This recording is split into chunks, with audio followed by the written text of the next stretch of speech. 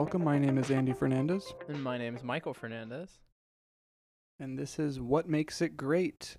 Today, we are going to be discussing 1937's Snow White and the Seven Dwarfs. I've never heard of this movie before.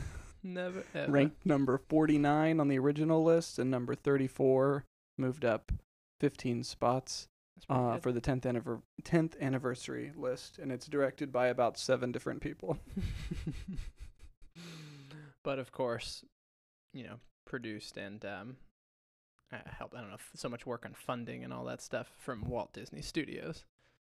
Yes, Walt Disney is the producer, and the biggest name for this production, and really the only one that I have some information about to talk about. But just really quick for credit where credit's due, the director David Hand is credited as the supervising director, and then there are other directors that I guess were in charge of different sequences and things. So there's William Cottrell, Wilfred Jackson, Larry Morey, Perce Pierce, my favorite name, Perce Pierce, and Ben Sharpstein.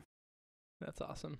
I saw that Perce Pierce name on the list, and I was like, do you like pronounce the first name differently or something? But, yeah, or is it Pierce Pierce? Yeah, is it Pierce Pierce? Is it Perce Pierce? Is it, what is it here? Perce Pierce, yeah. I'm going to say Perce Pierce. Perce Pierce sounds fun. But yeah, so this is one I had seen before. And I know I saw it when I was a kid, but I don't really have any memory of watching it. I just know that I've watched it, and I've watched it a number of times in my life. I can't recall the first time I watched it, though. Yeah, me neither. I have like a lot of strong memories to the music of this movie, but I'll get into that a little bit later. Okay. Really, and then, we both grew up going to Disney World throughout our childhood, and so the characters of Disney movies and the music, and there was a Snow White ride in Disney World. I believe it's still in Disneyland, but it's not there in Disney World anymore. Oh, it's called not? Snow White's Scary Adventures, and it's not there at Disney World. They have another Snow White ride called the Seven Dwarfs Mine Train. Oh, okay. It's a kind of a Big Thunder Mountain Railroad type of roller coaster, which has got some pretty cool animatronics, and it's a pretty fun ride. But that's the thing. Whenever we get into Disney movies, which there are 3 on the list, I think. Fantasia? What else? Fantasia, and then Toy Story, I believe. Oh, cool. So, there's all kinds of there's a big culture around Disney, and whether it's theme park rides or toys and costumes and the music and the songs and the characters are so iconic, and Walt Disney himself is a character as well. So there's a lot going on here. Like I said, I saw this when I was a kid, and I remember liking it. I never really was super attached to it, though, in the way that I was to the ones from my childhood, which were kind of like the second coming golden age, kind of the revival of the Disney Renaissance or whatever. Like the Lion Little King, Mermaid, Aladdin, Lion King, exactly. Yeah. But and did you have any thoughts about, you said like the music you said you were attached to growing up, and we'll go dive into that a little bit when we talk about the movie and the music. But yeah, not really like so much like attached to, but we had this little, I don't know if you remember, I'm sure you do, but this little like toy keyboard thing that we had playing with as a kid. Oh yeah, yeah, and it had a couple like preloaded songs, but like one of them was Heigh Ho. One of them was like really? Yeah, I remember like I don't remember that detail. It was like really kind of, electronic sounding, and it was like a little faster than normal, but that was like one of my favorite preset songs on that little keyboard. But then also I wanted to talk about music. Somewhere in the last movie or this movie, Disney has a huge hand to play in this, but you get the birth of like modern pop music. I was kind of thinking about that. Maybe that we'll have some more thoughts as the podcast goes on, but like Fred Astaire, writing The Way You Look Tonight, and a lot of like those kind of songs, I don't know, they were like big in movies and stuff like that, and then Disney comes along and they kind of change the way how it's pop music. Like that's like a lot of pop music uses the same techniques and those same themes and stuff from a lot of this music, but it's just interesting to know we're in 1937. This movie was like in theaters, and like grandma and grandpa, they could have, gone and seen it. And I'm sure I remember grandma singing some of these songs. But like, I don't remember that at all. Really? No. I feel like she loved this movie. Maybe I'm just, I don't know, projecting, but it would have. Yeah, she would have been a kid when it came out because. Yeah. She would have. So, but like all the stuff I hear about in high school or something. Yeah, I think she would have probably been a little older. But I mean, these songs were like huge, and like these songs in this movie, everybody knows, and like I don't know. Whenever I rewatched it again, I was like, wow, yeah. The story, I know it's really simple, and I got that down. But the music is, I don't know. It's not 100 years, but it's getting up there, and the songs are still very popular and household kind of songs.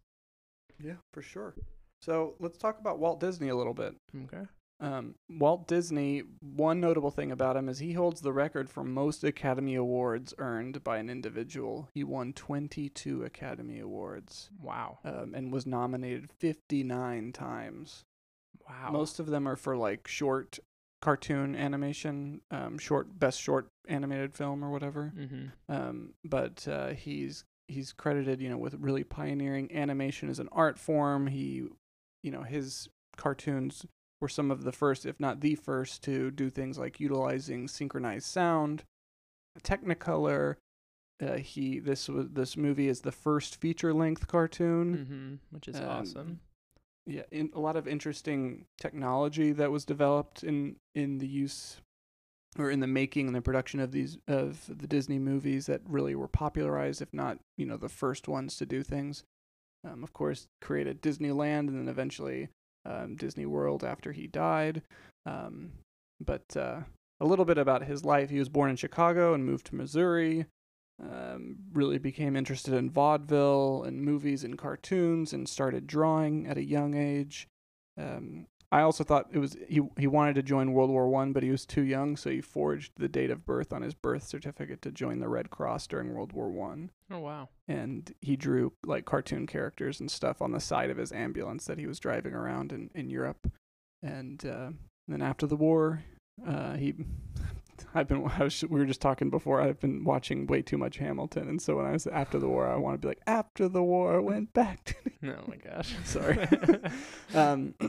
Anyway, he began making cartoons with his partner, I have no idea how to pronounce his name, Ub Iwerks. Huh. And they co-created Oswald the Lucky Rabbit together, which they didn't own the rights to, and they lost the rights to Oswald the Lucky Rabbit. And famously, later on in life, the Disney company purchased the rights to Oswald the Lucky Rabbit back, and in a really convoluted deal contract thing that basically was they traded, in effect, Al Michaels, the sports commentator from their network to another network in order to get the rights to Oswald the Lucky Rabbit back. It's such a bizarre story, but I remember that's kind of like the headline of it. But that experience of that, they both co-created Mickey Mouse and owned the rights made sure they retained the rights or Disney retained the rights to him. So became, the spokesperson brand for his company and everything he would go on to do. He actually voiced Mickey Mouse up until 1947. Oh, wow. When did Walt die? He died in 1966 at the age of 65 from lung cancer from smoking. That's right. And he had, that's right, because Disneyland opened up and Disney World was in the works or something. I want to say Disneyland was 55, I believe, and Disney World was 71, I think. Okay, yeah, so he didn't see, okay.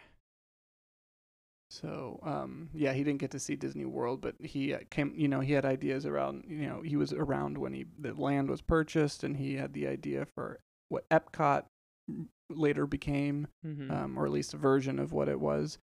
So he was very much involved in kind of the early stages of what Disney World has become. But Steamboat Willie in 1928 is the third Mickey Mouse short cartoon, and it's the first cartoon that features synchronized sound. And the whistle. He was also, he was in the music, and he was really improved the quality of music in cartoons with his, what he called silly symphonies, the first of which is the Skeleton Dance in 1929, which it was on a VHS tape that we would get from the public library that we used to watch and imitate and crack up at the skeleton dance short. If you want to watch that, go on YouTube. It's great. Yes, it's great. And Ub Iwerks, his partner, single-handedly drew and animated that entire short, apparently. Wow. But then the next big thing is Snow White. It was a 4-year-long production on what ultimately becomes the first feature-length animated movie. It was a huge success, but at the time it was kind of referred to as Disney's folly, based on the amount of money that was being poured into this movie and the amount of time, and people thought that it was like a 1.6 million or something like that. It was like over $1.5 million or Mm-hmm. something to produce, which is nuts back in 37. Right. And 4 years long. I mean, we talked about, Yeah. I think it was Frankenstein, started production, had preview screenings, finished production all in the span of and was released all in the span of a few months. Mm-hmm. Like, they did it all real quick. And this was 4-year long production. But ultimately it paid off. It was a huge success. We'll talk a little bit more about the reception afterwards. But for the purposes of this, they went on to do Pinocchio and Fantasia, and then Dumbo and Bambi. And then World War II happens, and the cost of these movies just couldn't be justified, and the amount of money that they were bringing in they were losing money on a lot of these movies. And so they ended up doing, during the war, these package films that are basically just made up of short cartoons that they package together into a feature-length thing to kind of tide them over, and then they come back with Cinderella in the 1950s, and then go on from there, and he gets involved with Disneyland and television and live-action movies like Mary Poppins, which goes on to win 5 Oscars, and just super, super influential, and is really basically the father of feature-length animated movies, which are some of the highest-grossing movies of all time today. And on the downside, he did participate in the Red Scare congressional hearings and named names as for people that he said were communist agitators, and kind of became increasingly more conservative politically throughout his career, and to the point, where he named names during that thing. And so there's a little bit of a smudge on a otherwise pretty, amazing, influential, impressive figure. Yeah. And his legacy is so massive. It might be, I would say it might be safe to say that his legacy and everything that he accomplished and did for the media industry, not just film industry, this is probably the biggest name and most influential name that we might encounter on this entire list. Yeah. And I'm no music industry historian, but I'm telling you, he's got to have done so much for pop music, like that. Yeah, I don't know. That's really all I got on Walt Disney. There's so much more. I know that we could spend, entire podcast lengths just talking about his life and the crazy stuff that he's been involved in, and all the different ways that he's influenced and touched the film industry and media in general. But I was like, oh, maybe I should try and make this a little bit more concise. So that's kind of everything that I had to talk about in the context of this movie. But did you have anything you wanted to add on Walt Disney or anything? Not so much on Walt Disney, and this may segue us into the other characters of the movie. But the actress who voiced Snow White, he owned her contract and kind of boxed her out of doing anything else, and of being the voice of anything else or doing any other acting, really. Oh, wow. And she until I think she had one other small part in she was an extra in some other thing. I forget what it was, but her career was kind of just I think she was well off, and I don't think she was upset about it too much from what I've gathered. But yeah, he totally, I don't know, a little too controlling. It was just yeah, okay, this is Snow White, and nobody gets to know who she really is, and nobody gets to use her voice for anything else because she's our princess. And wow. But she was a really good operatic. Her name's, what is it, on something Castellini or something like that. Oh, yeah, I don't have it down here. Yeah, but that's crazy. And that ties in with something else. We think of Disney as Disney princesses and princes. This is the first Disney princess, and it's the only one that happens until Cinderella again. Yeah, that's crazy. Which is 15 years later. And that, so there's not that many Disney princesses. I think in his lifetime there's Snow White, there's Cinderella, and there's Sleeping Beauty, and I think that's it. Yeah. I mean, until the golden age, I guess, and whenever we were little kids and they started cranking them out. They're like, we can make a lot of money off of this. So, but I thought that was interesting how he kind of just like, he was very much in charge of everything, and maybe a little too in charge at certain aspects. But I watched some like behind the scenes thing, some extra thing for the movie, and for the most part, it didn't seem like he was that, leader, just like ruling over everybody. But a lot of times he was like in there with the animators doing a lot of the work and contributing ideas himself. So I don't know. I think it's important to bring up some negative things about Walt Disney. Because he was a man. He was not perfect or anything like that. He shouldn't be idolized. But the rest of this, we'll probably just be like, man, he's so cool. Yeah. And I'm a huge Disney World like fanboy. It's if it were up to me, like every vacation that I would ever have in my life, like I would have if someone said like you can only go one place on vacation for the rest of your life, I was like, I'd probably pick Disney World. Like, I like the idea. I love going to all kinds of different places, but if I only had to pick one, that might be my one spot. Yeah, I don't have anything else on any other people involved in the production of this. I just have some concepts, some technical things to talk about and explain. Yeah. Do you want to do that before? Do we want to kind of dive into the story, or what do you want? Right, I think we should probably do it a little before because it might be harder. It's kind of all over. This is our first animated movie, and so I wanted to talk about a little bit about animation. And it's also our first color movie, so I wanted to talk a little bit about color, Technicolor. Yeah, let's do it. And so, cell animation is what is hand-drawn cell, 2D cell animation is how this movie's made, and so essentially you have different drawings stacked on top of one another. So you have a cell, or the character will be drawn on one piece of paper that's clear, and then you'll have the background drawn on another piece of paper, and then the other characters on and you just kind of stack them all up and line them all up, and that's how you do it. But sometimes they can be on glass or anything, but they're kind of laid on top. And cell comes from celluloid, so that's one frame that gets captured by a camera, one frame at a time. And oftentimes how this movie would work, and a lot of these movies, you have lead animators, and they may be in charge of one character. So you might have an animator that's in charge of Snow White, and then another one for the evil queen, and they would kind of be in charge with drawing the major parts of this character. And then they would really... Or they might be in charge of one scene. And there's so many directors for this movie, and each director kind of was in charge of a different portion of the movie. And they would, with their lead animators, they would draw the key frames of the scene. I think they had it. The description that I was doing is like, if you have a character that's jumping over a cliff, the lead animator might draw the frame of them beginning the jump, and then maybe one or two frames, as they're in midair doing the jump, and then the frame of them landing again or something on the other side of the cliff. Yeah. And then you'd have the assistant animators that are called in-betweeners or tweeners that would fill in the gaps and take what the lead animator did and then draw the other fill-in frames in between each one of those kind of key things.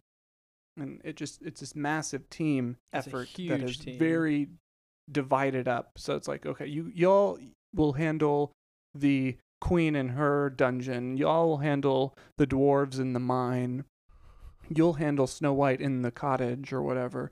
And we'll come together and bring it all together. And so there's storyboarding prior to all this and everything, and then they would kind of practice it out and everything, and then you have to get it all synced up with the sound too. So if they record this, it's just a very, very complex process. So many people involved.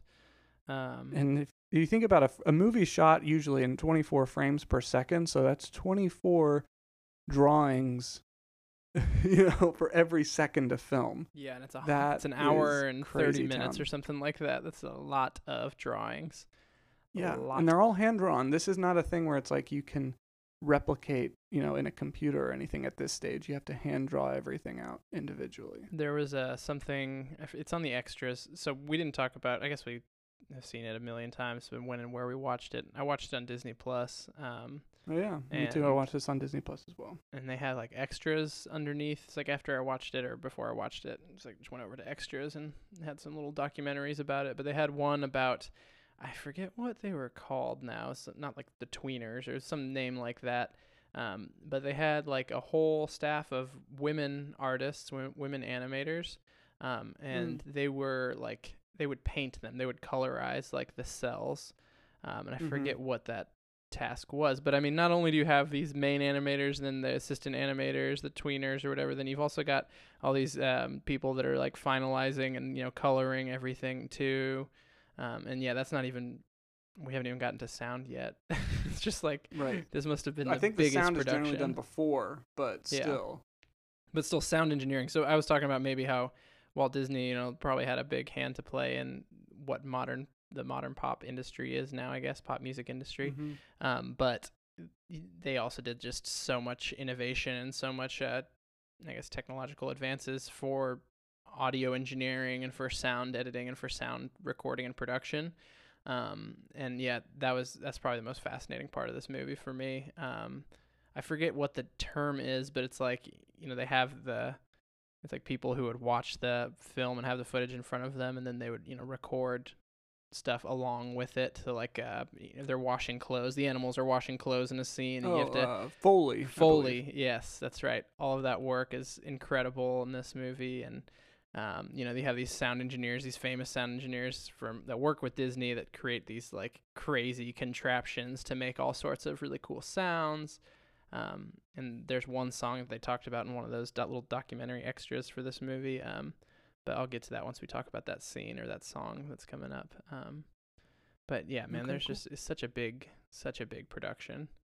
You said how many years? I didn't watch those extras. I love that Disney Plus has extras for their movies. I need to go back and watch some of those. Yeah, it's like special features on DVDs. Mm-hmm. I miss those. Yeah. Did you ask me a question earlier? Yeah, I was going to say, how many years was the production again? It started in like 33 or 32? It was a 4-year-long production to make this movie. Oh my gosh. A lot of hand So the cramps. other technical things, yeah, no kidding. Technicolor. Let's talk about Technicolor. This is the first movie in color on the list. There were movies in color prior to this, so it's not pioneering this by any means, but since it's the first one that we've encountered, let's talk about color. So this one employed a process called 3-strip Technicolor, where you have 3 strips of film going through the camera, and they're each picking up a different color, and then kind of like printers are like CY, like what is it, cyan, yellow, magenta, or whatever, and those 3 color inks combine to create all the colors that you need to print. It's kind of a similar process at least that's how I understood it. So you have 3 strips of film that are each there to get different colors, and then you combine them into the one strip in the camera, and that's how they are able to record or capture color through the Technicolor. But it began and really gets popularized in the 30s. It's one of the earliest examples of this process is Snow White, and gets used extensively through the 1950s, and it's really notable. Technicolor is for its really bright, vibrant, saturated kind of colors that you get with it. Those are definitely on display here. I mean, the easiest example that I can think of is The Wizard of Oz is Technicolor, and that is just like the most vibrant types of colors that, and we'll get to talk about that movie pretty soon, actually. Yes, we will. The only other piece of technology that I think is really notable is the multiplane camera. Yep, I'm glad you brought it up. Yep. Yeah, that was kind of developed by Disney for this movie, basically. It's a vertical downward-facing camera system, and then they would put glass panes with the images underneath it on different levels, and you could move them closer or further from the camera. The camera can pull focus. and zoom in and out kind of a thing to create depth and zooming in and out and all kinds of different cool effects that we will talk about in this movie. And the most notable one is the really cool thing that happens when the queen is transforming. That was done with the multiplane camera. And it was such a revolutionary thing, because when you think of animated movies, they're very flat or static. Yeah. And move left to right. Yeah. Right. And this, like, you think, I like the old Hanna-Barbera Scooby-Doo things. It's just, you know, kind of like that, where it's just like, you know, left to right or just still. And this one, you can push in and you could do all kinds of really cool things because of the multiplane camera. Yep. To capture the frames, the animated frames. But that's all I got behind the scenes. I'm ready to dive into the movie now. One quick last thing on those extras. They talked about some hotshot guy from Caltech or something like that who came in to work with the multiplane camera. And it's like the first day, you know, he went up there and put the camera on top, and then it wasn't like latched in. It shattered and went through all the planes and everything and broke everything, and he was gone. That was his last day of work. Oh my God. But super, like, you know, new technology, super expensive, super cool. But yeah, it seemed like a lot of work. And I guess the way they film it is they just have to like change the images like really quick. Like do they do it like stop motion, like take a photo kind of thing, or? I think it is like that, where you take a picture kind of a thing, and then you switch it around, and then you do the next one. So much work. That must have taken so long. Apart from drawing each individual thing, like this process, yes, what a mammoth of a task here. No kidding. All right, let's get into it. Okay, first we have the credits, and they're in color, and it's so vibrant looking, and just, it's like, we used to go see these movies in the Dallas area that were like comedy murder mystery things, but they were in black and white, or they called it like living black and white. So all the sets and the characters and everything, the live performers were in black and white makeup and clothes and everything like that. And at the very end, they would always, whenever they were thanking, you know, taking their bows, they would have one lady come out in this bright red dress. And it's just like, your eyes like burn after watching this like 2-hour black and white thing. And so I kind of felt like that. It was just like waking up in a new world to see all of the color. That, we're going back to black and white after this, credits. Right? Yeah, we are. But yeah, there's a storybook, and it looks live action. It kind of opens up, and the music, Someday My Prince Will Come, we get a little taste of it. And then we get the words on the storybook say, once upon a time, there lived a lovely little princess named Snow White. Her vain and wicked stepmother, the queen, feared that someday Snow White's beauty would surpass her own. So she dressed the little princess in rags and forced her to work as a scullery maid. Each day the vain queen consulted her magic mirror on the wall, who is the fairest one of all. And as long as the mirror answered, you are the fairest one of all, Snow White was safe from the queen's cruel jealousy. And then from there, we go to the actual cartoon movie thing. But I was like, what the heck is a scullery maid? Yeah, I had no idea what the hell that is. It is a kitchen maid's assistant that is primarily responsible for cleaning the dishes, cleaning the kitchen, cleaning the vegetables, plucking the feathers off of birds, all the kind of like, it's the lowest of the low. Gotcha. When it comes to like servants in the kitchen. Yep, too pretty. The princess gotta put her in the is kitchen, working as the scullery maid because the stepmother, evil queen, does not like her. She's a little bit jelly. And then it cuts to the queen, right? Yep, and we get a push in on the castle. Yeah, the camera, or you know, it zooms in on the castle. We go in through the window and we see the evil queen walking up to the magic mirror, and my note is just like, damn, this is impressive. Yeah, just like this, it looks like the camera goes up to the castle and then like into the castle where we see the queen, and it is very, very well done. There's probably like, I don't know, I don't know how long that must have taken, but that has to be so frustrating to do that. And you just like slightly zoom in and then, okay, switch. Everyone get a new picture on all your panes. And okay, we got a new picture on there. Okay. And then we're going to zoom in a little bit more. Okay, quick. Next picture. Well, like that must have taken forever to do a zoom in or like a. Well, I feel like it's probably easier with this because it's all the same picture. Yeah, I guess that's fair. Because the it's just a background and there's no characters that are moving. There's no movement in the actual drawing. So the only movement would be the camera. Okay, so well, that's a lot easier. Yeah, it could be just like you're moving I don't know if you're moving the background closer up or you're focusing in and zooming in on this camera but so it is like that is probably like an actual live action camera shot, which is pretty cool. It worked with the cartoon. And we get the line which is often misquoted, and if you were to say how does she address the magic mirror, like everyone and their mother would say, everyone mirror says, mirror on the wall, who is the fairest one of all. But isn't it the magic mirror on the wall? Yeah, the actual line is magic mirror on the wall, who is the fairest of them all, not fairest one of all.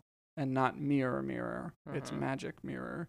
And so I was like, whoa, that's a weird thing that it's like, no, it's like Luke, I am your father never gets said. It's no, I am your father. It's not mirror, mirror. It's magic mirror. But really the magic mirror looks really cool too. Yeah, it does. The little face, the little green face. The green floating face with the flames and the smoke and space. Through wind and darkness I summon thee. Speak. Let me see thy face. What wouldst thou know, my queen? Magic mirror on the wall, who is the fairest one of all? Famed is thy beauty, Majesty, but hold, a lovely maid I see. Rags cannot hide her gentle grace. Alas, she is more fair than thee. Alas for her. Reveal her name. Lips red as the rose, hair black as ebony, skin white as snow. Snow White. My notes just say, Snow White's now prettier. She's, the queen's been prettier this whole time, but Snow White is now the prettiest one of all. My notes for this scene are the queen's voice. The voice acting is really good. Yeah. I forget who does that, but the way who is the fairest of them all? She sounds very regal, but also really twisted. Yes, I thought that was really cool. I mean, there's not too much. I don't know, not too much I can say really about the acting, but that scene, her voice was really great. Great acting there. And she looks so great too. She's good looking, but also terrifying. She's not ugly. It makes sense that she would be in the running for like fairest one of all kind of a thing. Yeah. But then we go outside and we see Snow White, and she's like scrubbing the steps outside by a well. And she's wearing rags, and there's some birds following her as she goes to get water from the well, and she starts singing a song about it being a wishing well. I'm wishing. And echoing. And just the reflection in the water and the ripples look so cool. Yeah, and this is the scene I wanted to talk about the sound editing in. To get that echo, so they had the actress who voices Snow White, she sang this song, and then they got a speaker and a microphone, and they went into the bathroom, and they were going to record it in there, but it's like mostly dudes that worked at Disney back then, so they went to the girls' bathroom where there was like less or no people in there, and they got the echo for all of these things in the well, so I thought that was kind of cool and creative. I'm wishing for the one I love to find me today. I'm hoping But I like this song. I didn't remember it whenever I heard it again, like a day or two ago when I watched this movie, but I like this little song. It's nice. Yeah. And her voice is I so don't good. but I don't like her voice. What? I don't like the way that she talks. I don't like that old-fashioned kind of like it's just sounds like really condescending, like, oh, don't you, like when she's like, oh, you must be grumpy later on, like, Oh, I don't like, I'm like, it's a little cringy to me, but it's not perfect. but it's not perfect, but it's I do think that this is a great movie, but I always laugh in this whenever she's singing and then the prince arrives today. and screams like right in her ear. Scared the shit out of me. I burst out laughing when I watched this again. I was like, we gotta talk about that thing, man.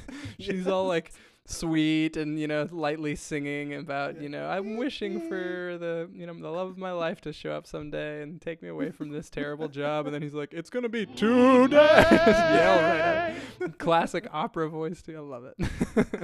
It's so funny, and hopefully we'll just be able to drop the clip in there so we'll be able to laugh as we did. And she runs off. She's terrified too. Yeah, she's like, what the hell is this guy? And he's singing to her, and as she's like in her tower, kind of like very Romeo and Juliet, and he's like, one song I have but one, whatever. And I miss the rest of it. Yeah, whatever. And then it pans up to the queen, and she's all pissed off and watching all of this happening too. But Snow White, a bird lands on her finger. She kisses the bird. And then the bird flies down and kisses the prince. And it's cute, little flirty. Nice little meet cute. Yeah, that thing again. We've discussed before.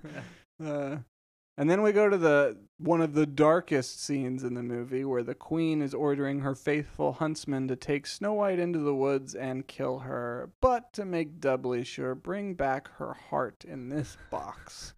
And my note just says, dark as shit. Yeah, whoa. Jealousy. Yeah. This is a family movie.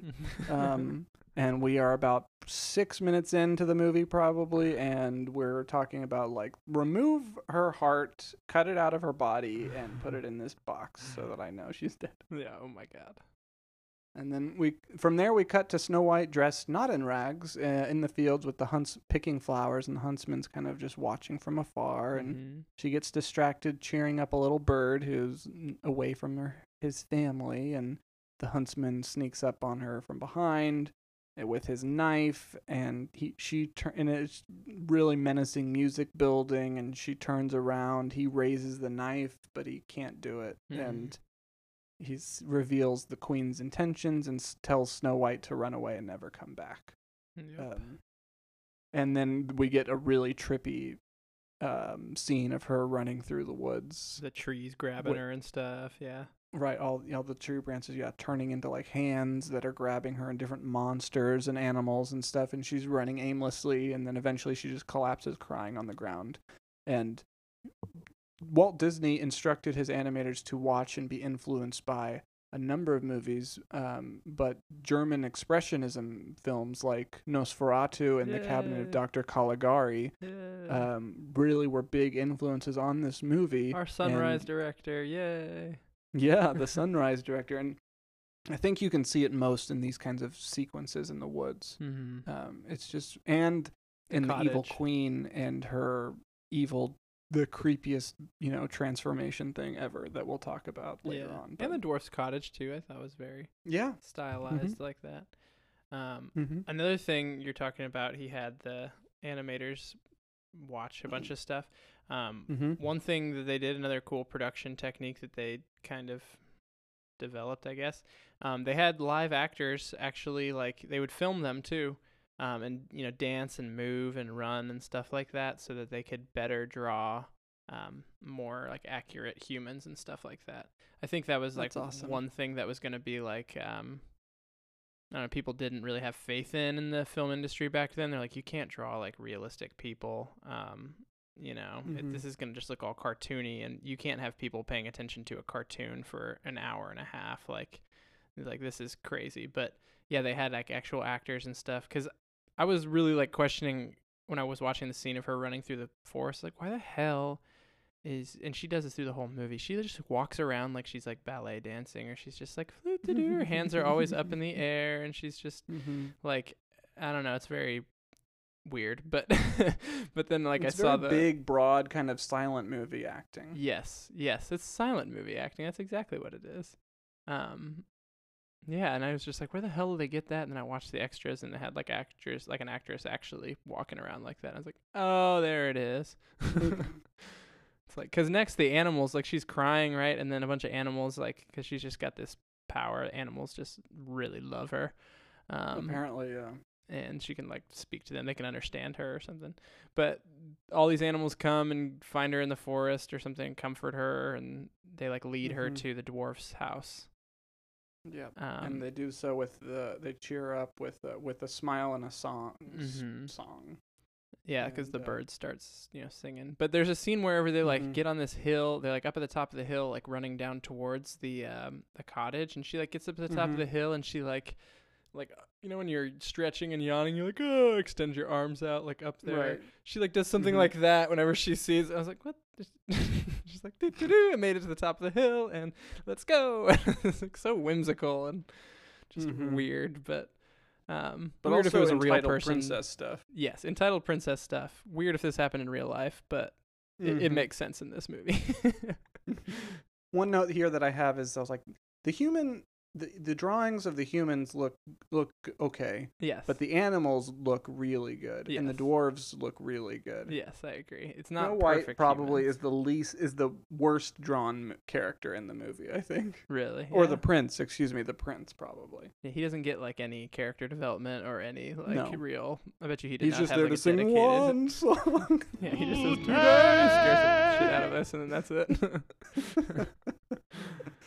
If you cut out all of the middle part of this movie, if you just have up to where he screams in her ear and then kisses to wake her up, it's as if like you could watch the movie as like if he scared her to death and then revives her with true love's kiss. All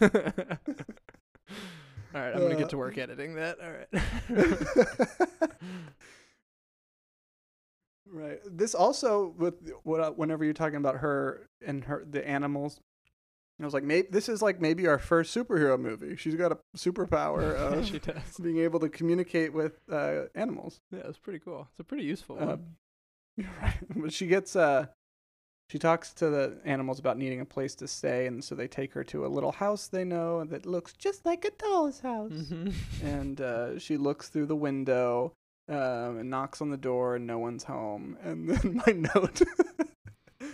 Pardon my language, but in my note I just put, this bitch just invites herself in and sees evidence that 7 little children must live there and that it's filthy, and she thinks that maybe if I clean it, they'll let me stay. Yeah. But like, it's the most entitled princess behavior ever.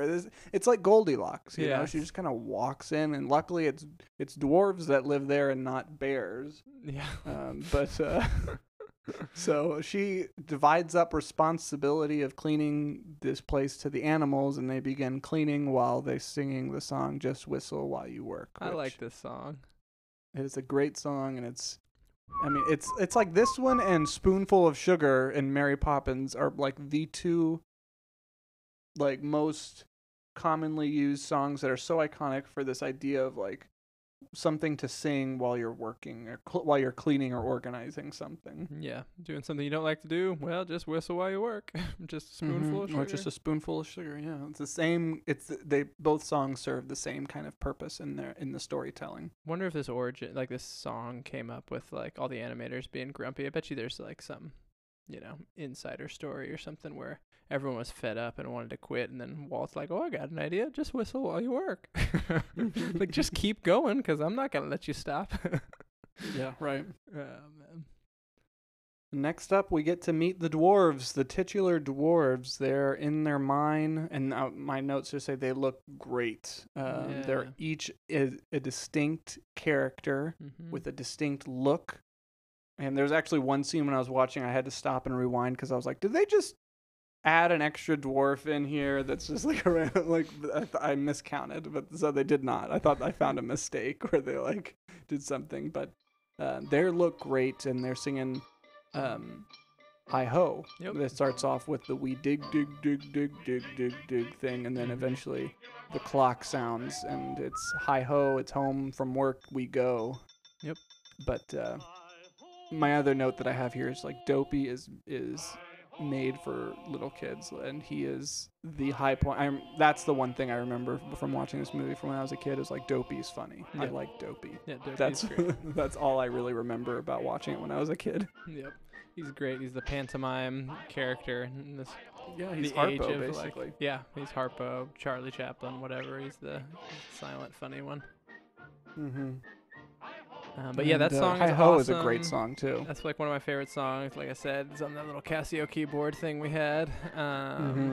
And also just the scene, like I don't know, it's really cool whenever they're walking and they like come towards you kind of, and then go a little bit to the left, and then go right across like over some log or something, and then back off into the distance. Really With cool. the sun setting behind them, and there's a waterfall in the foreground, and it looks it's really well animated. Yes, it looks really, really good, and it has a lot of depth in the shot. It was really cool. Mm-hmm. There's another funny part. So they're mining diamonds, these giant diamonds in this mine, and they store them all in this little like cave shed thing with a door, and then they just hang the key. They lock it up, but then they hang the key up right outside the door. Yeah. You have all of these priceless diamonds, I'm assuming, because they're all massively large and bigger than like the heart of the ocean from Titanic, and they just like leave the key hanging right by the door for anyone to go in and take. Dopey like almost forgets it, so he locks up. He's in charge of doing the that work. Yeah, why do you put the one that's named Dopey in charge of securing your valuables? I'll never know. Yeah, I'll never know. Doc, not a good move. But he locks it up, and he takes the key, and he's got the key in his hand as he's walking away, and he's like, oh, whoops, I forgot. And I was like, what is he going to... And then he hangs it up, and I was like, oh, so everyone can steal it? I was like, it would have been smarter if you took that with you, Dopey. What the hell? You're like, what a Dopey strategy. It I makes guess it's sense. in character. Oh man! But then we go. Do they go to the house first? I think there's a really, really cool shot with like a circular hole in some bush across some pond across where the cottage is where the dwarves live, and it like backs up through the little hole in the bush or something like that, and it was like a really, really cool camera movement. And yeah, I was like, if that's in a real movie, like a live action movie, I would have been like, whoa, that's a great shot. It's still a great shot. It's just in cartoon. But I think it's right before they get there, because before they get home, Snow White's like, I'm so tired from all this cleaning, I sleep. And she like passes out upstairs or something, and then I think it zooms out. On all of their beds, and she, that's where we see the names of the dwarves carved on the beds, and their names are Doc, Happy, Sneezy, Dopey, Grumpy, Bashful, and Sleepy. And of course, the behind the scenes thing was that there was a lot of other names of dwarves that were, in the talked running about, including, but this is the final list that they ended up going with. Yeah. But yeah, she says, I'm a little sleepy myself, lays down. A bird puts out the candle. They tuck her in. All the birds like pick up a little blanket or sheet or something and cover her up. And the little turtle that was going up the stairs, I thought was funny. And then they, as soon as they get there, they hear the dwarves returning home, and the animals run off to watch from the safety of the trees. And the turtle like falls all the way down the stairs just when he had made it all the way up. Yeah, like damn it. But they see the dwarves see the light's lit.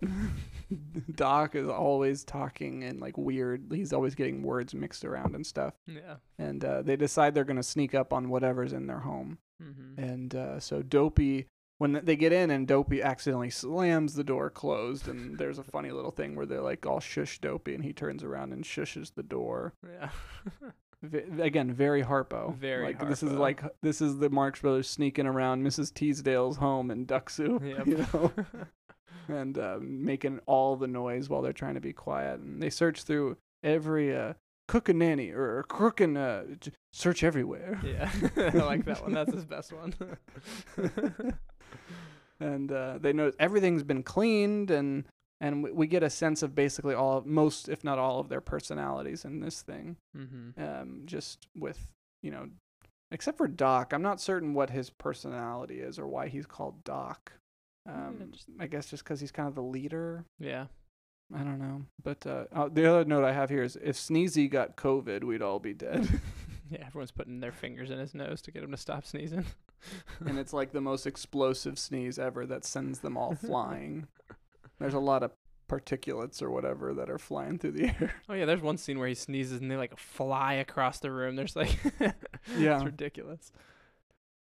And some birds are up there on the roof, and they make some noise and scare them. But Dopey kind of gets, like, voluntold to go up and chase whatever monster is up there back down.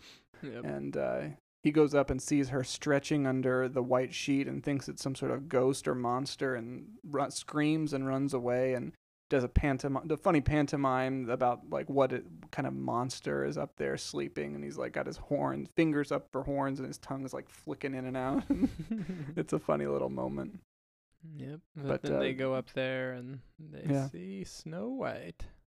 Yeah, they go in to kill it, but they find Snow White, and Grumpy's got a really weird line here. Hopefully we can find it and drop it in, but basically he's like, all females are poison. They're full of wicked wiles. And someone's like, what are wicked wiles? And he goes, I don't know, but I'm agin 'em. So stupid, but all females are poison. She's a female, and all females is poison. They're full of wicked wiles. What are wicked wiles? I don't know, but I'm agin 'em. Snow White wakes up, sees the dwarves at the foot of their bed. They're like big noses, like pop up one by one on the foot of the bed. And she guesses all of their names correctly.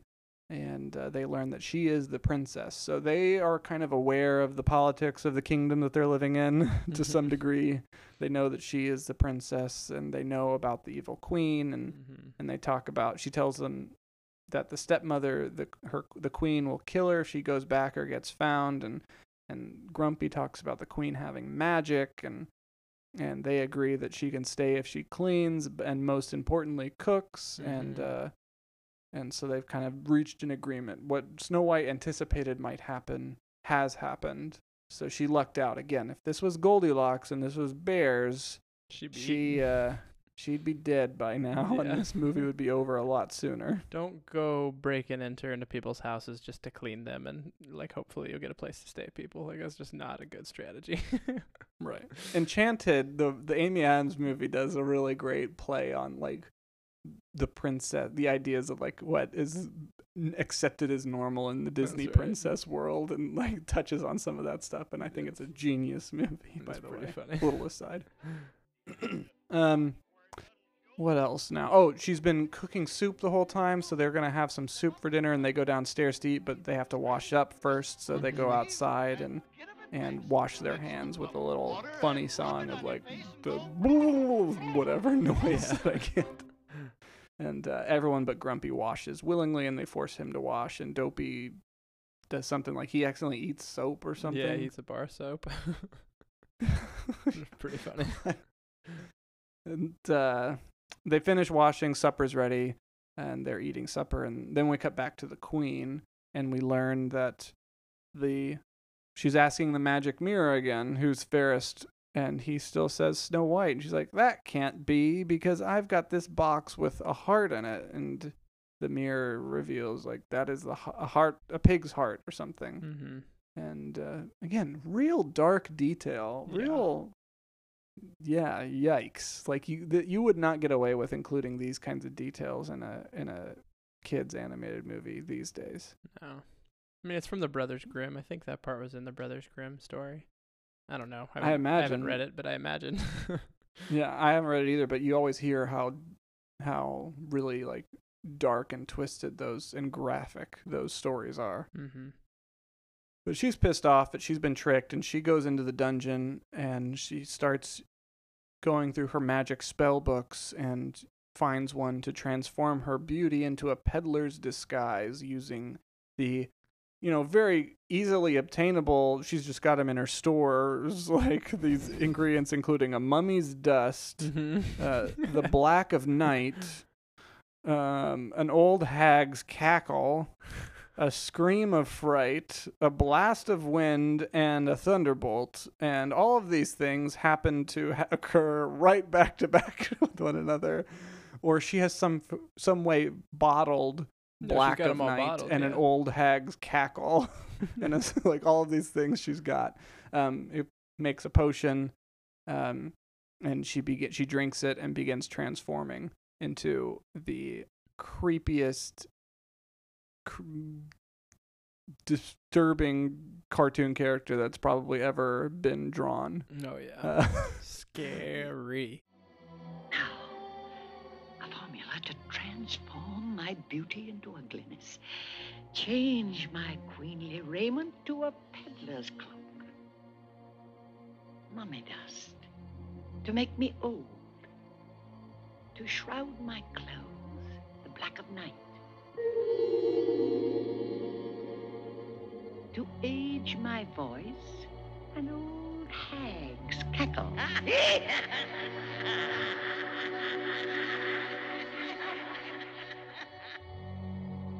To whiten my hair, a scream of fright. A blast of wind to fan my heart. A thunderbolt to mix it well. Now begin thy magic spell.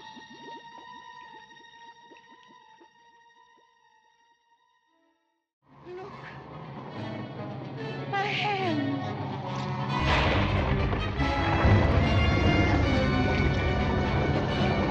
My voice. My voice. A perfect disguise. And now, a special sort of death for one so fair. What shall it be? Ah! A poisoned apple. Sleeping death. Paola, my wife, is terrified of what she calls the old hag. Is I think what this disguise is called. And so when we were at Disney World, there's the Snow White ride. We went not that long ago, and the Seven Dwarfs mine train roller coaster it's really cool. You go through the mine and you slow down in there. It's and you see the dwarf animatronics, mining for the diamonds, and they're singing Heigh Ho. And then at the very end, you go past their cabin and you see them doing the dance scene from the movie that we haven't talked about quite yet. But and then right outside the door is the old hag with her poisoned apple. And I was like, hey, look. And she was like, nope. She freaked out. And what does not looking at this character. It just creeps her out. Well, in the old roller coaster, or an old ride, I guess, not a roller coaster, but the old ride, there was this scene where you turn around the corner and it's right after the queen changes. And she whips around, the animatronic whips around and has the cackle, and used to scare the crap out of us. But I remember one time our older brother Tony was right behind us, and he made that scream later on in the ride and just almost wet my pants. It was so scary. The evil cackle. And it's a great effect that they do in that ride. I think it's still in Disneyland, but it looks like you see the back of the evil queen standing in front of the magic mirror with her hands up, so you just see her back and you see the queen's reflection in the mirror, I think. Yeah. But then the animatronic turns around and it's the old hag, disgusting version of the queen. Fun fact about that. Terrifying. We'll talk about. So in the next scene, we've got the dancing coming up here. Yes. But that scene was done with humans, so they could get the drawing right of how to dance and everything. Wait, the dancing scene? They Wait, hold on. Before we go into that, I want to keep talking about the transformation scene really quick. I do too. So there's the dancing scene, they use humans, but then for the old hag and stuff like that, they used They used a human for her towards the end of it, but it was, as a little fun fact, that was actually acted by a man, and they used the photo of him that they like dressed him up and put the nose with like a big like mole or wart on it and everything, and all the stringy hair and everything, and like I think that's what they used. They used his image to make this creepy scary lady. Those big bug eyes and the one like little tooth and just ugh. But yeah, it's actually acted by a man in real life. Well, I believe it. It's creepy, weird looking, and just. But so anyways, the transformation scene itself is super impressive. And just like, okay, so the set and everything and all of this stuff looks really creepy and just looks really cool, very reminiscent of Frankenstein and any of those kinds of things. And then when she drinks the potion, and she drops the glass that she was drinking out of, and then the space around her appears to rotate and just spin as she's transforming, and you see like her hair growing gray, and then her hands getting all twisted, and it is very like Dr. Jekyll, Mr. Hyde kind of a transformation type of thing. But the rotating thing, the spinning effect, was done with the multiplane camera. And it is so impressive to think about, like, how did they accomplish this kind of thing? It just looks so dynamic and and not what you would expect from a cartoon, especially at this time frame. And it's a super just effective transformation scene, and it really kind of it's amazing. It's it's probably my single favorite shot or moment in the movie. And then she goes to make a poisoned apple with sleeping death, and one taste of a poisoned apple and the victim's eyes will close forever in the sleeping death, ... Later on, she'll turn the page to see what the heck the rest of it was going on. So, she reads this. She hasn't made the apple yet, but she reads that that's what she's going to do. Then we go to the dwarves back, and they're playing music and yodeling and dancing. Really fun scene. They're all enjoying the company of each other, and that's probably one of the more famous scenes, I think, in the movie. And Dopey gets on the head of, not the shoulders, he stands on one of the other dwarfs' heads, and puts on Sneezy, and puts on a big coat, and dances with Snow White. And that was a cool little I immediately thought of Muppet Man. Yeah. Muppet Man. Where they stand on top of each other with a big, like, trench coat. Yeah. But there's also like a funny thing of like the Adam's apple of someone yodeling, and Dopey's like watching the little Adam's apple like going up and down, and Grumpy's ass as he's like playing the organ thing. It's so weird and bizarre. But like I said, Sneezy's underneath on the bottom half of the Muppet Man is what I'm gonna call it, and then Sneezy eventually sneezes, and that kind of ends the song and dance thing. And then it's bedtime, but they ask for a story. And Snow White tells a story to them about her falling in love with a prince, and she sings. Was the princess you? Yeah. She's like, why, yes, or whatever. Yep, it's me. This is my life story, everybody. And then she sings Someday My Prince Will Come, which... the two biggest songs in this movie are Heigh Ho and this one. And the clock goes off. It's a good song. I think that we get a reprise of it later on, which I think I like the reprise version of it better because it's just a little bit more magnificent, I guess. He was so romantic. today?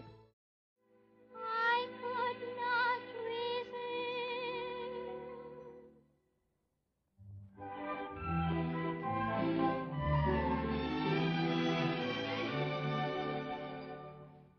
Someday my prince will come. Someday we'll meet again, and away to his castle we'll go to be happy forever, I know. Mush. The clock goes off. It's past bedtime, so Doc says Snow White can sleep upstairs, and they'll sleep downstairs. And there's one pillow, and Dopey sneaks off to claim it. But as soon as she gets upstairs and closes the door, they all fight over the pillow and tear it to shreds. Yeah. And they immediately fall asleep in like all kinds of different cabinets and pots and sinks and stuff like that. And Dopey has like a little scene where he's like dreaming like a dog dreams. Like he's like barking, kind of whimpering in his sleep. And someone's like using his butt as a pillow. And and Snow White prays too. She prays before she goes to sleep. Yeah, I didn't remember this, and I was like, oh, you don't see this today either. She's like, she prays and thanks God for the dwarves and hopes that Grumpy will like her. That's just like before she goes to sleep. A definite, like, I don't know, testament of the times, I guess. Because in other Disney movies and stuff, you don't really see that. You know, you see them like wishing upon stars and things like that, and just like speaking to maybe some, great power or deity or something. But this one was like she was praying to God, and I was like, there's a little bit of continuity errors and stuff there when you got that God that the audience knows, and then whoever she's talking to also exists in this world where there's magic and you can and dwarves and I don't know, it's just like very fantastical, but then that like kind of weirdly grounded. It seemed out of place. Yeah, it does seem it seemed weird to me, and it threw me out of it for a second. I was like, this is odd. And yeah, I like the point that you made about like, especially in this world where magic exists and there's, magic mirrors on the walls and potions and disguises and things like that. It was a little pandering. An odd thing to throw in. A little pandering maybe. But anyway, so they go to sleep, it fade out, and then we go to the queen. She's finishing her poisoned apple spell of sleeping death, and she's got she offers it to the crow, and she says the famous line, "Then I'll be fairest in the land." And she's like, "Oh man, there might be an antidote. Before I go, let me flip the page because it did have a ... And the quote on the other says like, "The victim of sleeping death can be revived only by love's first kiss," and she ain't worried about that because she's gonna be buried alive. So there's a problem solved, which is another super dark detail. Yep. I'm talking about being buried alive in a children's movie. They don't do and then she goes, no, they don't, which by luck or chance, but she goes down further into the dungeons and boards this boat and shoves off into the night. And I always liked how that looked too. That there was like this underwater dock in her dungeons, and she shoves off in this boat into the night in the fog and starts making her way to Snow White to give her the poisoned apple. It looks kind of cool. But let's get to the next day. So the dwarves go off to work, and they're like, the queen is pretty tricky and pretty scary, and she's got magic. And well, Grumpy's the one who says this to her, and he's like, "Don't let any strangers in the house." And she's like, "Oh, Grumpy." And you care. Yeah, she's like, "You care." He's like, "Shut up." And she like, kisses everyone on the head or something before they leave, and Dopey does a little gag where he gets in line like 5 times, and he's like, just keep wanting to get kissed. And then they go off. But she kisses Grumpy, and he softens a little bit before he goes back to being grumpy, and then they go off to work. That's right. He was the last one. He was like, I'm a nice person. I care. And then he gets mad again and goes back to work. And then she's just like cooking a pie or something, and then the evil queen comes Grumpy. up. Oh, for Grumpy. Yeah, she's cooking a pie for Grumpy, singing "Someday My Prince Will Come," and then she's in the kitchen and a shadow goes over her, and there's the evil queen standing in the open window. And all alone, my pet. I thought that the animals, they attack her first, or they don't like the queen. No, they don't. She just appears like that. Okay, but they're like watching or something. The animals are like getting more tense and freaking out because they know. Yeah, so she says like, "The little men aren't here? You're making pies? Oh, it's apple pies that the men folk makes their mouths water or something." And she's like, "How about like an apple like this? You want to try one?" And then some birds like fly and try and stop her. That's right. And Snow White shoos them away, and brings her inside and gets her some water and tries to like take care of her because she's just an old lady and she's like, shame on you animals, you know.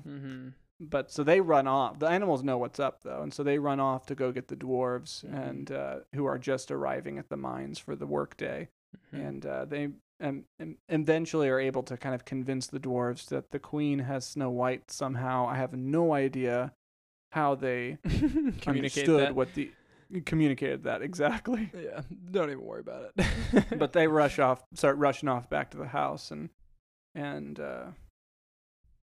back in the cabin, the queen is talking about it's a magic wishing apple, and one bite and all your dreams will come true, and you can just make a wish and take a bite, and able to convince Snow White to take the apple, and Snow White starts like going into like this super detailed wish, and she's like, I wish. And then like cuts away to the queen. She's like, well, and then cuts back to Snow White, and she's like, and then we could do this and this. She just sounds like a little kid who's like, and then. And the queen's just like, oh my god, eat the apple, eat the apple, eat the apple. Yeah, she's just, oh my god, just eat the apple, or I'm gonna eat this apple if you keep going. Yeah. And she's getting so impatient, but just take a bite, and finally she takes a bite, and it's all off camera. It's just focused on the queen's reaction. We hear Snow White saying like, ooh, I feel strange or something, but the queen is like slowly like reciting the spell or the poem description, the poetic description of what the sleeping death is, talking about like blood congealing and stuff.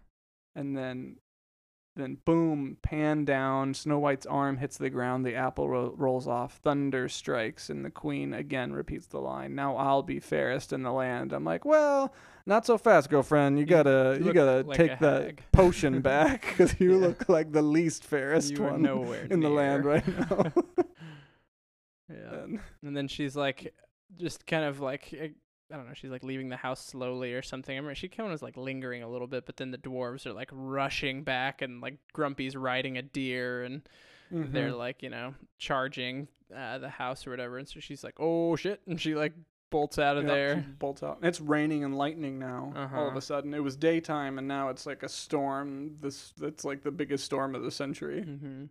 And she goes to like some cliff or some mountain. She's like, you know, still being chased, and she's climbing up that, and that's where they had this male actor dress up like a hag, and they're like, okay, so we got this scene where this ugly, you know, lady that we don't really know exactly what she looks like, had a couple different iterations. She's going to be climbing up this, but we need a human to climb up this weird set kind of thing here so we can draw it better. And the guy was like, it was the most exhausting day of work ever. I just have to kept climbing all hunched over and everything like 20,000 times, and they finally got it. But so she climbs up, and they chase, and she gets to the top.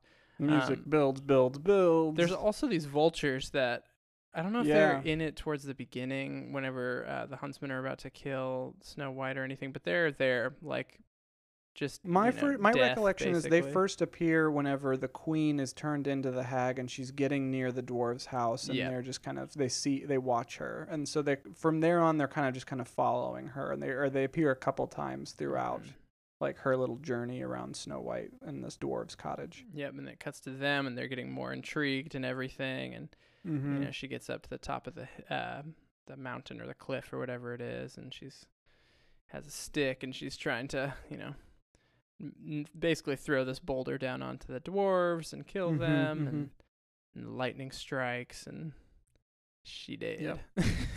Lightning bolt strikes, the cliff breaks, she falls, causing her to fall to her death. The rock falls on her, the rock's gonna land on her, and then the vultures like slowly begin circling down. Like, that's our cue, boys. And they get up. It's super dark. She gets killed. And if you think the fall doesn't kill her, then the rock's definitely gonna kill her. And then if that doesn't, the vultures will finish off whatever's left. Yep, they got it. And then we cut to the dwarves are watching over Snow White in one of their beds with candles and flowers, and it looks like some sort of funeral. And they cry, and the animals are watching from outside the house in the rain. And then there is some text that comes on the screen, that says, "So beautiful, even in death, that the dwarves could not find it in their hearts to bury her. So they fashioned a coffin of glass and gold and kept eternal vigil at her side. The prince who had searched far and wide heard of the maiden who slept in the glass coffin." So again, because she's saved by her beauty, I guess. So her beauty originally condemns her, but then she's saved by her beauty because the evil queen was like, well, she's still technically alive and could come back with love's first kiss, but she's going to get buried underground, and so we don't have to worry about that. Well, they're like, well, because she's so beautiful, we don't want to bury her in the ground. Yeah. We're going to just leave her rotting body in this glass for coffin. Everybody to see, yeah. In the sun, in the middle of the woods. It's not rotting, though, because she's technically not dead. I guess so, but I mean, like, if I didn't eat or shower or anything and it was just baking in a glass case in the sun in the woods, disgusting. I probably wouldn't be too pleasant. Yeah, no. But the prince is singing his song again, the one song, whatever. As he's approaching Snow White in her glass coffin, the dwarves remove the glass lid and to place flowers on there, and in this meadow with sun shining down on her, the prince approaches, leans down, and kisses her. The "Someday My Prince Will Come" melody begins, and Snow White's eyes open, and she stretches. The dwarves are shocked. She sits up and sees the prince. He picks her up. The dwarves are dancing. The prince sets her on his horse and lifts one by one each of the dwarves up to allow her to kiss them all on the heads as she says goodbye. And Dopey does the little trick again where he's trying to get a kiss on the lips, and she grabs his ears and turns his head down so she can kiss on top of his head. And the prince leads the horse up a hill, over the fields, into the distance. Great, beautiful shot of seeing his castle as if it's appearing in the clouds in the distance. And the "Someday My Prince Will Come" melody builds and builds and ultimately, concludes in the storybook. We cut back to the storybook from the opening of the movie, and as it closes, and it says, "And they lived happily ever after," and then the book closes, and the end. We did it. Snow White. Close the book. Yep, close that book. Let's just get into what makes it great here. I think we've been talking like almost the length of these movies lately, these past few weeks. So we're under this movie right now. Let's keep it that way. What makes this movie I don't have great, much to add, really. Really, just like we talked about, super expensive for the time. It was referred to as Disney's folly prior to its release. But the movie premieres to a standing ovation, and Judy Garland's in attendance, and Charles Laughton, who we saw in Mutiny on the Bounty's, in attendance, and they Clark both Gable love it. too. Oh, really? I didn't see that. It makes more than 4 times the money that any other movie made the year that it came out. It was massively popular the year it came out. It became the most financially successful sound film of all time until it was beaten by Gone with the Wind a year or two later. It's been re-released many times, and adjusted for inflation, it's still in the top 10 of all time. Wow. In terms of money earned. It got great reviews from adults and kids at the time. It's often credited for inspiring MGM to produce The Wizard of Oz. A year or two later, it won an honorary Oscar, 1 normal-sized one and 7 small ones. Presented by Shirley Temple. Presented by Shirley Temple. The American Film Institute, in addition to its rankings that we talked about at the top, which were number 49 and 34, it ranks the movie as the number 1 greatest animated movie of all time. The Evil Queen is the number 10 greatest villain of all time. And Someday My Prince Will Come is ranked as the number 19 greatest song of all time. So I like that song. This movie's got, a lot of dated themes and ideas and stuff. I like that song if it wasn't so gendered, and if it wasn't so my prince, princess. I like the sentiment of, someday the love of my life will come and take me away from this crappy job where I'm, cleaning dishes and stuff like that. I like that sentiment and stuff, and that's genuine and true, and that makes it still, so well known today, I guess, over generations. Right. Well, and it starts the formula that we see in Disney movies now, where Little Mermaid, Ariel singing "Part of Your World," and Moana is singing oh my gosh, what's the name of the song from Moana that I love? Yes. Yes. Yeah, that one. How Far I'll Go. Yeah. Thank you. And then Frozen is Let It Go. I mean, like, those are all like songs about, you know, just like what the character, what drives the character, and just like how they can escape from the world that they're in, kind of a thing. Yes. So I like that influential. song. It's very influential. I think that's the song that I remember Grandma singing all the time, and Grandma liking that song. And like that probably was a big hit back then. Yeah. They got a standing ovation in the theater. Did you already say that? Yes, I did. Yeah. Okay, yeah, that was pretty cool. I watched something and it was like, Clark Gable and them was like in tears or something for parts of the movie, and that the audience, like everyone adults. was really that was a reacting. thing. It's like people thought this was just going to be for kids, but we find the adults were the ones that really thought how special this movie was. Yep. But for what makes it great, for me, it's pretty simple. The animation is super impressive for the time, and the influence in justifying an art form. Yep. It created the feature-length animated movie. People thought it was a stupid idea, and now we have feature-length animated movies all the time, and so they're some of the highest-grossing movies, some of the most successful critically, commercially, and just how it led to like the building of the media empire today. Yep. It all started with Mickey Mouse, but then from the feature-length perspective, it really all began with Snow White and the Seven Dwarfs, and this really justified Walt Disney and the Disney Corporation and everything that it is nowadays. And on top of that, there's some funny moments with Dopey and Grumpy and the dwarves and some catchy songs. Heigh Ho, Someday My Prince Will Come. That's what makes it great for me. It is, up until this might be so far the movie that we've talked about that might be the most influential in terms of like the biggest scope. Probably the scope. Yeah, that's definitely one of the big things that makes it great for me. The production, obviously the animation and everything is super, super impressive. All of the different techniques and stuff that they had to develop. Really what that comes from is like, so many people telling Walt that, this couldn't be done. And it's just somebody being like, kind of John Locke from Lost, don't tell me what I can and can't do. He's exactly. Like just, adamant and just like really, really driven, just like but like really wants to do this, despite everybody else saying that you can't. And it's in production for 4 years and cost so much money, and people I think they needed more money at one point, and Walt had to like show some of the unfinished footage and stuff to the bankers, and he didn't want to at first, but his brother pushed him to do it. Like he just went through all these hoops and hurdles, and like their studio was really small back then, and after this movie it blew up. Like this movie was like, it was super impressive. It was the first of its kind, first full-length animated movie.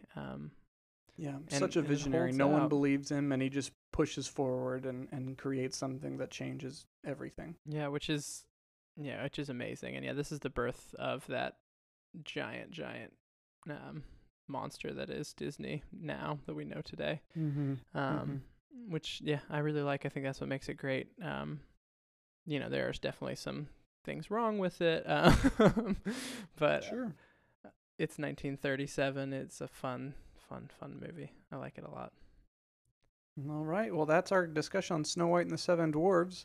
Next time, we're going to be we go up one more year to 1938, and we talk about a movie that I have not heard of really before this list and not seen, called Bringing Up Baby. I think it's a screwball comedy. Okay. Like It Happened One Night. Cool. But don't quote me on that if I'm way off. If you're off, I'm gonna be mad. It's ranked number 97 on the original list, and it moved up to number 88 of the 10th anniversary list. Bringing Up Baby, going up the ranks there. All right. My name is Andy Fernandez. And my name is Michael Fernandez. Thank you guys for joining us on What Makes It Great.